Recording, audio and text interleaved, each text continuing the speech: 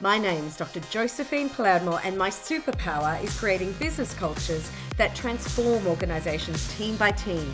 I recently had an insightful conversation with Jeremy Utely, adjunct professor and co-founder of Stanford's Master of Creativity at the Hasso-Plattner Institute of Design, commonly known as the D School at Stanford. Jeremy is also the co-author of Idea Flow, the only business metric that matters, which has been translated into more than 10 languages and has been named a top 10 innovation work by Thinkers 50. Jeremy is a leading expert on the topic of innovation. His work has appeared in Time, Harvard Business Review, Entrepreneur, Fast Company, and many other reputable publications. He's a general partner at Free Spin Capital and lives just south of Stanford with his wife and 4 daughters. This conversation inspired me so much. I know you're going to feel the same way too. Hello, Jeremy. It's such a privilege to have you on the podcast. Welcome, welcome, welcome. How are you today? Yeah, I'm great. Thanks. Nice to be here. Thanks for having me. Oh, it's wonderful. I'm really looking forward to this conversation. We've planned it for a while, so this is going to be a highlight of my week. I'm really keen for you to introduce yourself to the listeners. Some of them know you very well, some of them don't know you. So perhaps if you could just say a little bit about you and also, particularly what you're passionate about. Sure, my pleasure. Yeah, I'm Jeremy Utley. I am married, happily married for almost 20 years, and father of 4 daughters. I have, for the past 15 years, been teaching at Stanford's Design Institute, where I teach graduate students and executives the methodology that we have pioneered here called design thinking, which is basically a way of helping folks maybe who have historically not thought of themselves as creative with the tools that, historically call it quote unquote creative people have used to solve problems, really teaching them that everyone has the capacity to be creative, and they need to grow that capacity. They need to grow their confidence and their competence to wield their creative skills. And so my passion is really helping individuals and helping organizations unleash the creative potential of their people. Oh, that's wonderful. And I know that a lot of the real foundations of this work has been done at Stanford, and you have you have quite a track record in this area. How did you get to Stanford? What was your pathway? Where did you start? Yeah, I was actually a student in the business school, and I had been a management consultant. I was a finance professional and had every intention of going back into consulting. And I had an opportunity to work at a startup in India in 2008. And I spent the summer in just outside of Delhi in Noida, and had a transformative experience actually with design, seeing how the team used design to solve real human problems in the world. And it sparked my curiosity and my interest. And I went back to Stanford thinking, I've got to take some of these classes. And so as a graduate student in the business school, I came over to the D School, which was radically different environment and orientation. And I'm with people from engineering and the humanities and computer science and law and medicine. And we're all kind of immersed in this methodology. And it floored me. It was really an eye-opening experience that derailed, or you could say re-railed my life. Isn't that amazing? And I think that multidisciplinary approach too is so exciting. Once you get immersed in that, it's really exciting, isn't it? Oh, it's incredible. Yeah, I mean, it's like, you have an idea, and then I remember very distinctly, we were working on a product to enable folks who, in India in particular, our project partners in India, we were working to develop kind of an energy storage solution. They'll build their homes one brick at a time. Literally, they'll buy a brick at a time, right, to build the home. We thought, well, what if you could store, and a generator is an enormous investment, but there's no brick of a generator, right? You build a house a brick by brick, but you can't build a generator. Well, what if you could actually? We had envisioned this idea of like a battery system that as you kind of clicked it together, the capacity of the battery actually increased, right? And we have this idea, well, then the electrical engineer just whips out CAD and starts kind of like mocking up, going, you mean like this? And we're like, and so that was a moment where it's one thing for us to be talking about something. It's another thing for somebody to be able to just make it, right?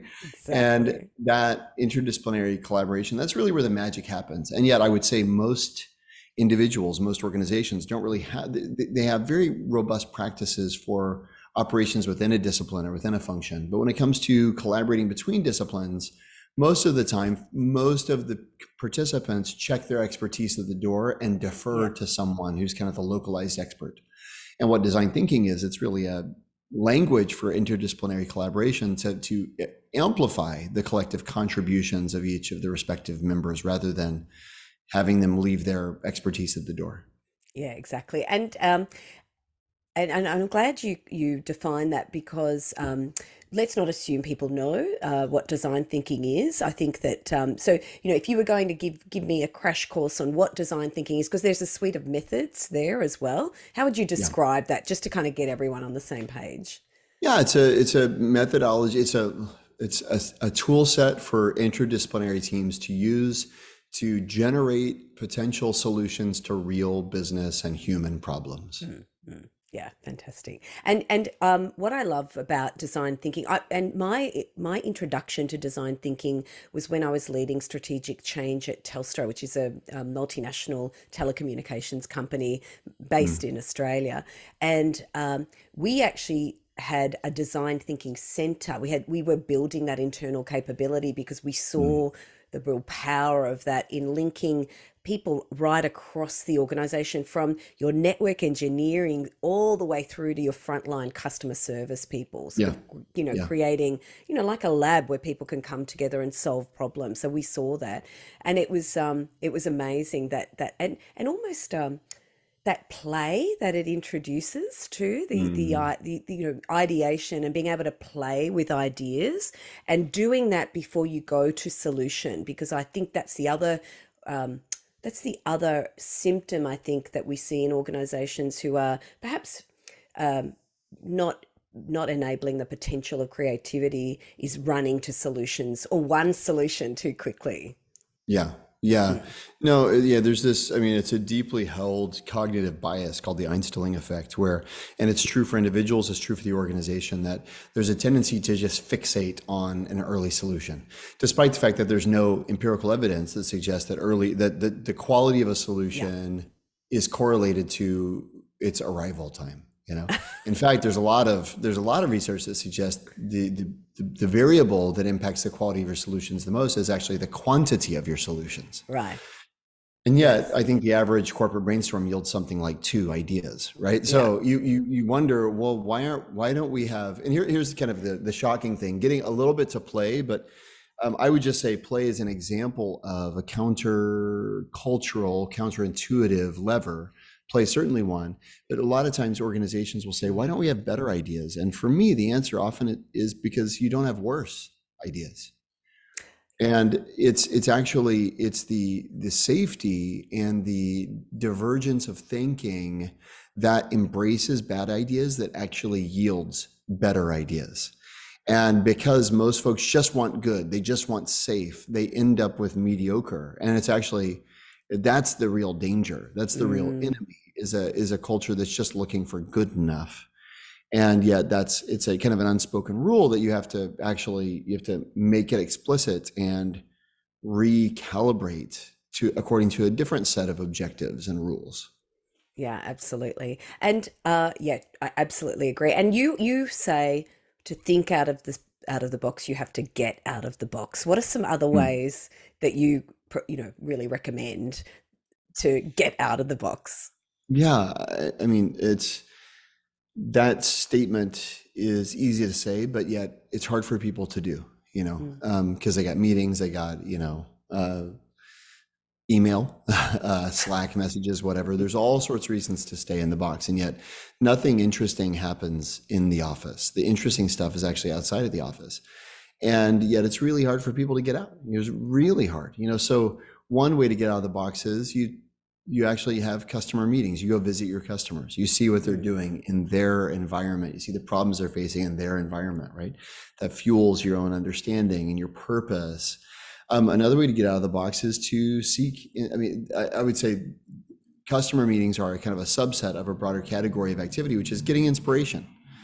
And one of the important reasons to get out of the box is because that's where you get inspired, and the outputs of our thinking Mm, are a function of the inputs to our thinking. So if you want different output, well, you need different input, right? And if you're sitting in the same place, talking to the same people, doing the same things, you go, why am I not coming up with different ideas? Well, that's so true. it's very, I can promise you, you're never going to come up with new ideas if you keep doing the same thing, right? And so Mm-mm.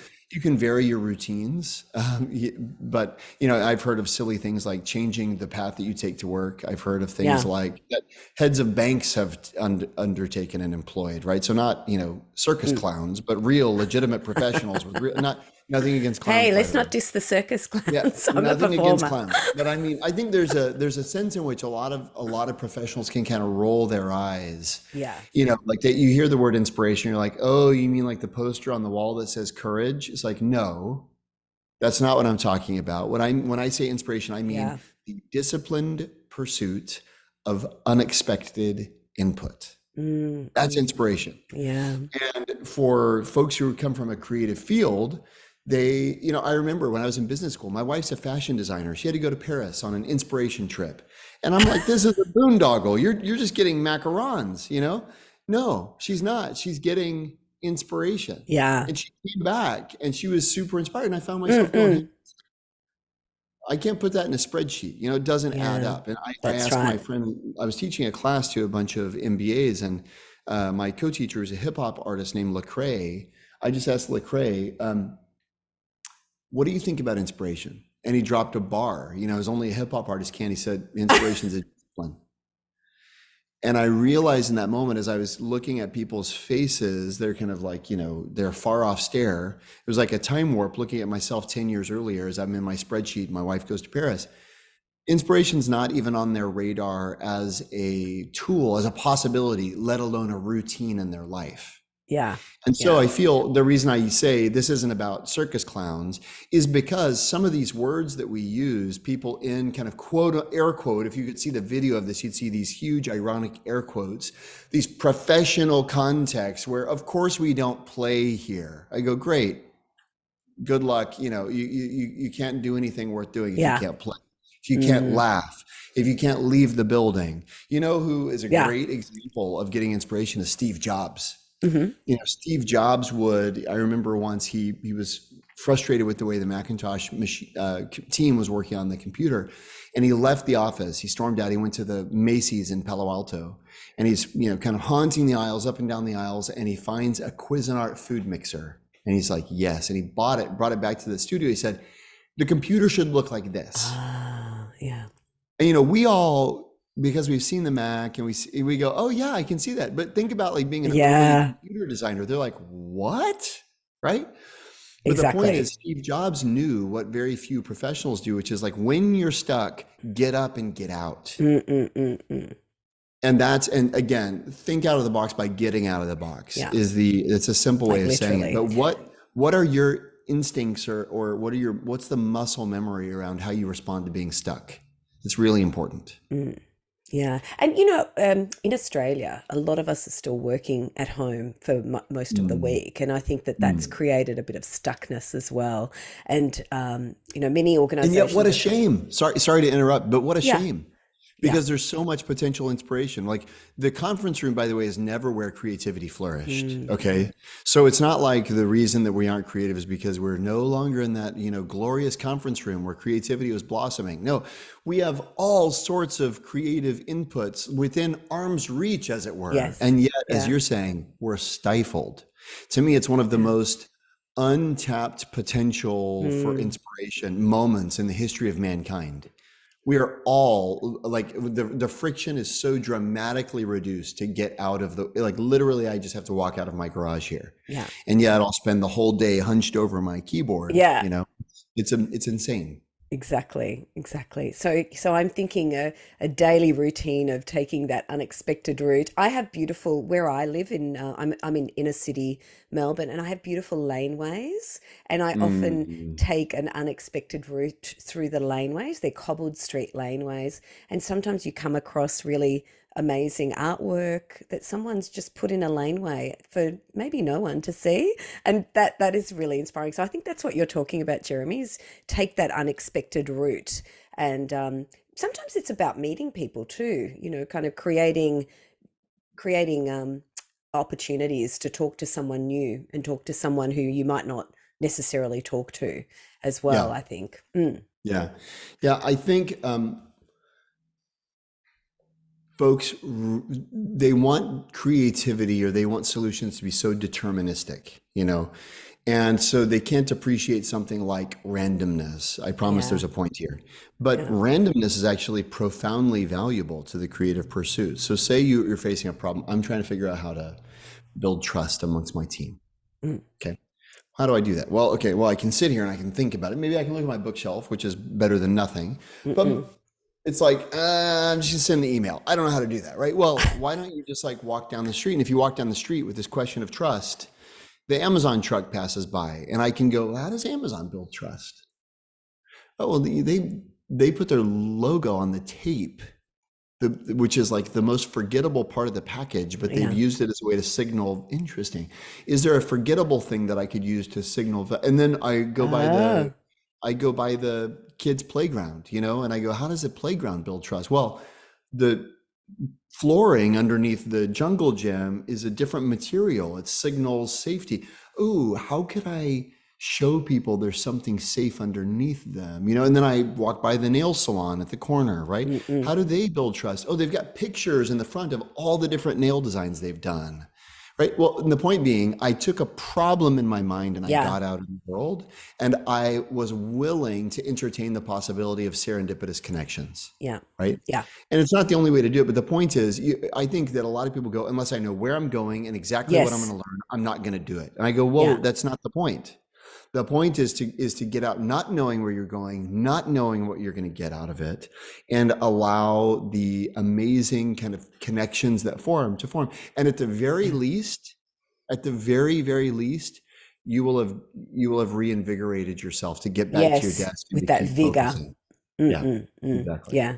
I really love that. I can see how I can apply that straight away in the work that I do with teams. Often I'm hitting up against that because often I do a lot of work resetting or relaunching teams with team leaders, and the team leader wants some assurance about the experience at the end of the offsite or at the end of the session. Mm, And I'm a little bit taken with this idea of randomness. So I'll see if I can inject some of that. I think that would be lovely. And you're saying, Jeremy, and I know that a lot of what you do is evidence based. There's an evidence base for this as well. It's like you're saying, um, it's not just nice to have. We know, don't we, through the evidence, through the research, that this is something that really does inspire creativity and innovation.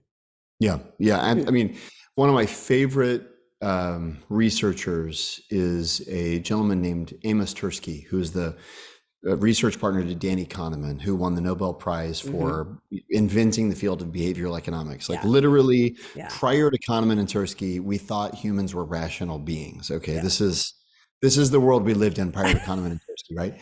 And Tversky, once and there you think about their output, their work output was basically radical and inventive Mm, experiments. They designed some absolutely. amazing experiments. Someone asked Amos Tversky once, how did you and Danny do it? How did you design such? I never could even think of those experiments. And you know Yeah. what Amos Tversky said? This is his actual quote. The secret to doing good research is to always be a little underemployed. You waste years when you can't waste hours. Mm, yeah. And he was referring to the fact that he and Kahneman would take these long ambling walks around Hebrew University, Mm-mm-mm. and they were laughing and they were joking and they were reinventing the field of behavioral Yeah, economics. Yeah, exactly. Yeah. yeah, Amazing. I love that story, and yeah, absolutely. What a legacy that's left as well. So really, really important. A lot of in the area of innovation, a lot of organizations, particularly in Australia and other organizations I know globally, are using things like deliberate time or space in organizations. They'll put some time into hackathons and bringing people together. Are you a fan of creating that space? Because I know that you talk about that a little bit. Yes, if. Tell me more about the yes if. So good. Um, I am all about, I mean, innovation is not an event. Innovation is a practice, it's a capability, et cetera. So that's not to say that events don't have a place. They do. But if you treat innovation like it only happens at the sprint, Yeah. here's a question. How many medals have you won? And for most people, they have a bunch of sprints or a bunch of hackathons, and they have nothing in the trophy case. Yeah. And you wonder why. Well, here's why. Who's practicing? Yeah. Who's in the gym? Who's on the track? Most people show up to the sprint, and you know what they do? They pull a hamstring. I Okay? love it. There's no trophy. They're in the hospital. Why? They pull a hamstring because they haven't stretched. And then they're told to Yeah. go sprint. I mean, it's like, imagine if you and I go, okay, Josephine, we're both going to go sprint around the block right now. Yeah. We both Yeah. come back limping, right? Yeah, exactly. Mm. Because you have to stretch, you have to warm Hmm. up, you have to condition. And then the sprint can serve it is the place to win medals, Yeah. provided that you've been doing the work of practice. Yeah. For many organizations, the sprint has become a replacement for practice. That will never work.